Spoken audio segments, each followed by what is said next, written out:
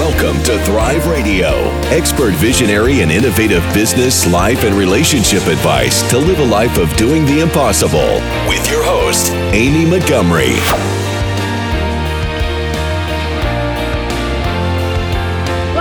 Radio. I'm your host, Amy Montgomery, entrepreneur and digital marketing agency owner. Today, my guest is Liz Danziger. She is a writing consultant who helps CEOs and leaders who struggle with poor writing to protect their branding and increase productivity. Liz, welcome to the podcast. Thank you. It's a pleasure to be here. Yeah. So can you share your journey with us and how you became a writing consultant? Well, it's a long story. When I was a child, even through high school, I wanted to be a doctor. That was my early career dream, was to be a doctor. Then I got to college, faced organic chemistry, and said, maybe there's another way that I can contribute to the world. And what I discovered was that writing came very naturally to me. And I wrote a book that was published when I was 25, then another at 27, then another at 29.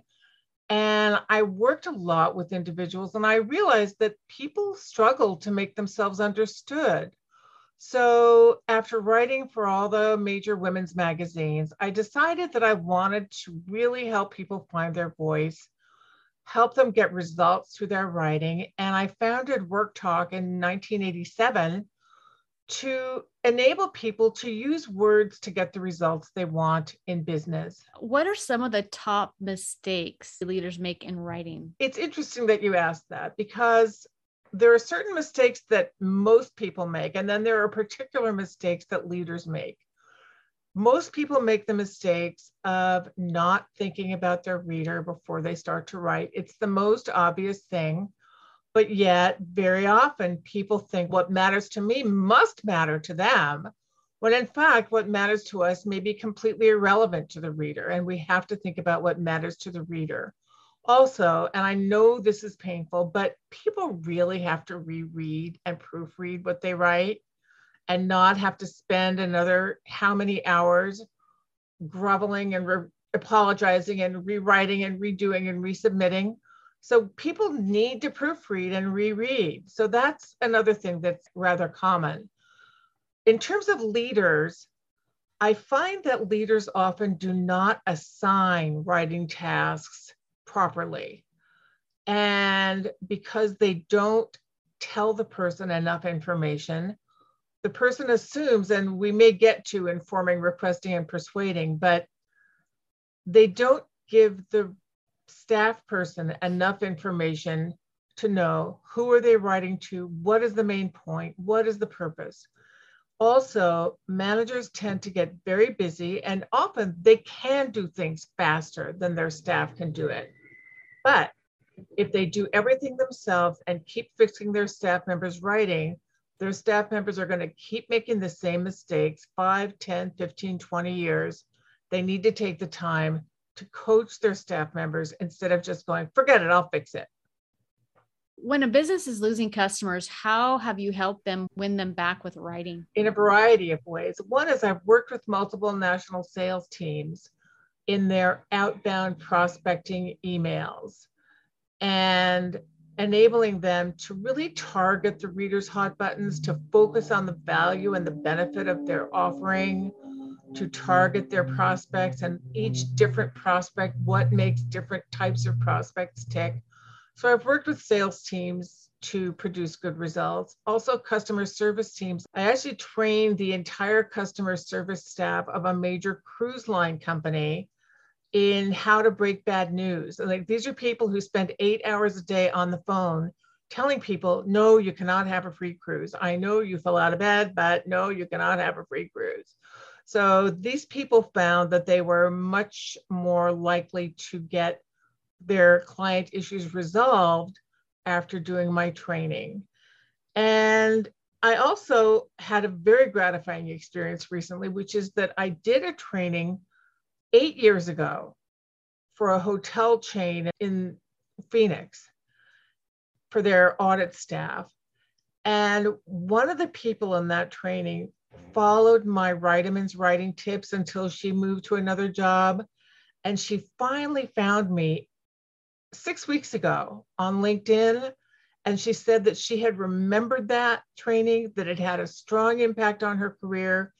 And she is now the CFO of a big corporation. And she just hired me to come in and bring a training into her staff. So that was very gratifying.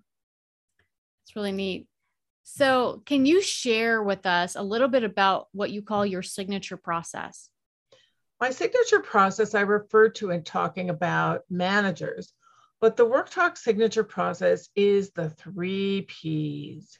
The 3 Ps are purpose, person, and point. You've got to know why you're writing. And you've got Simon Sinek, you've got all kinds of people are going at this issue from a variety of different contexts. But the core truth remains. You have to know why you're doing something, which is like setting your intention. What do you intend to be the result? And the 3 most common purposes of business documents are to inform, to request, and to persuade. So that's the first is purpose. Then person, which I also referred to, you have to know who you're writing to. What drives that person? What are their hot buttons? What are their questions? And if you don't think about the person, it will be difficult to achieve your purpose. And then thirdly, and it is in third place, is point. What in one sentence is your point? And we've all had that experience of getting an email from a person, getting a report from someone, blah, blah, backstory. And you're like, oh my gosh, could you just tell me the point?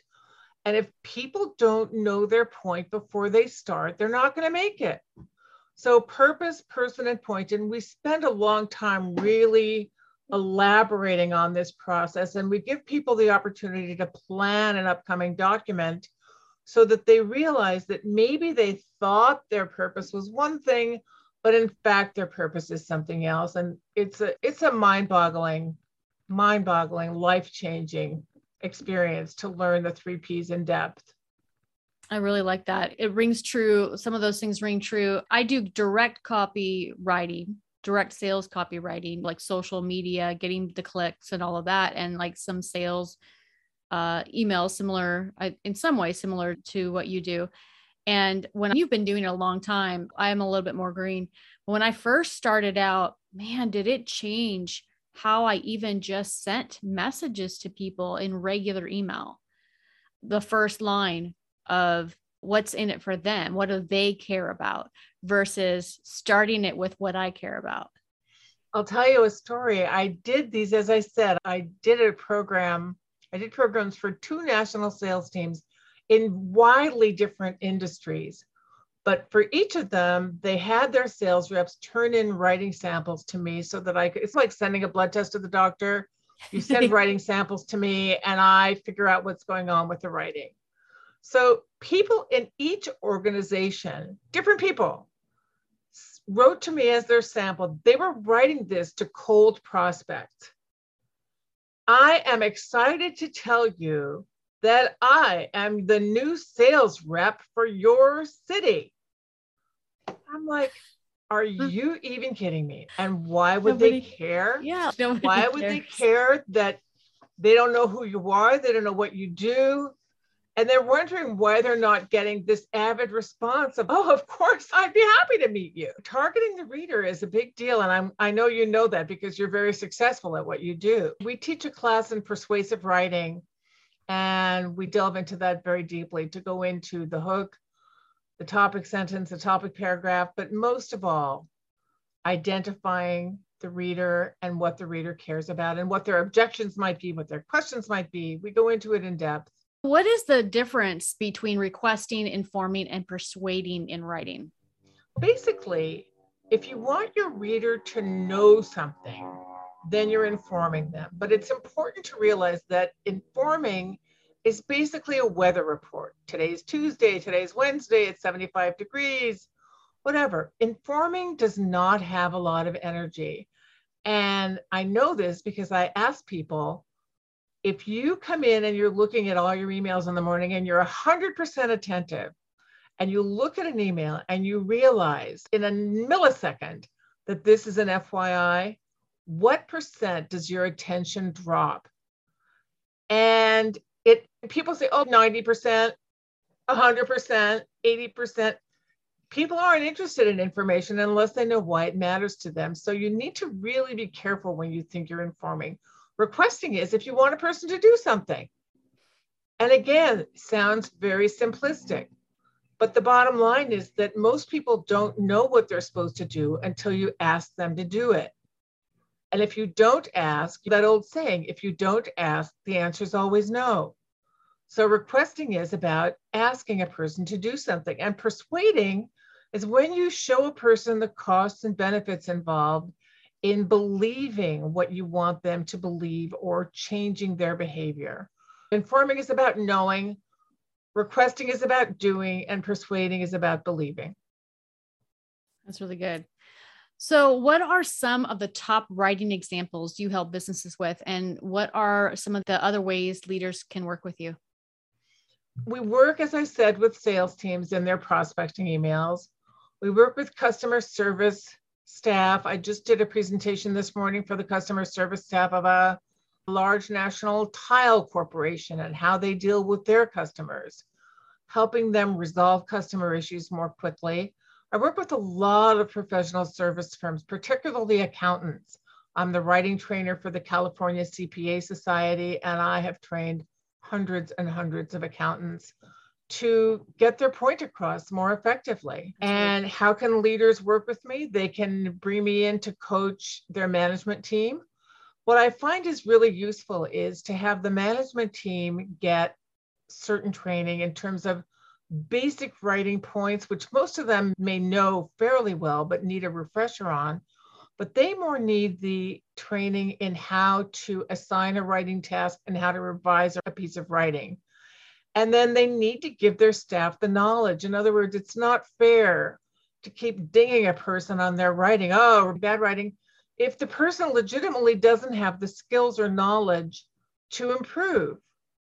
So you need to give them the resources they need, give them, whether you give them an online course or a course like mine or a book that they're responsible for reading, but the manager has to follow up with that person and show that they're interested in it. So those are a few of the things: coaching, webinars, and we also do writing labs where people can get together and just workshop a piece of writing in a small group. I love that. You already shared a few of your success stories, but can you share a couple more with us? Our sales teams, one of them found that after I started editing, they did a special intensive program where they had me edit every email that certain selected reps that they wrote. And these reps, I was working with them intensively on the hot buttons and the prospecting and the targeting and the verbiage and not being too long. They increased their number of meetings, their conversions to meetings, by 50%, which is a lot in that world. And as I said, customer service teams find that they are resolving issues more quickly and more successfully. I did a program for the US Customs Department many years ago where they had there was a paper that they were handing out to people when they did a full body search. And basically it was just this really crummy mimeograph paper after this horribly invasive experience, the body search with just all the bodily cavities. It's horrible. And then after they were done, and 99% of the people who go through the search are completely innocent and clear. And they would hand them this crummy piece of mimeograph paper that basically said, I know you might not have liked it, but Congress says we can do it. Have a good day. And they were getting tons of complaints. Congressmen, people writing to their congressmen, people sending letter to the head of the Customs Department. Oh, people were so mad. So they hired me to rewrite that, write again that paper that people are going to receive after they have this very degrading, humiliating experience, to make them feel better so that they would not immediately go home and write to their congressman and demand an overhaul of the Customs Service. And I did that. It was a very fun project. And they actually measurably decreased the number of complaints they got. People actually complained far less frequently when they got the other document. Another thing is that I've had multiple experiences with attorneys who were being criticized for their writing skills, for their poor writing skills, I worked with him regularly for about 6 months.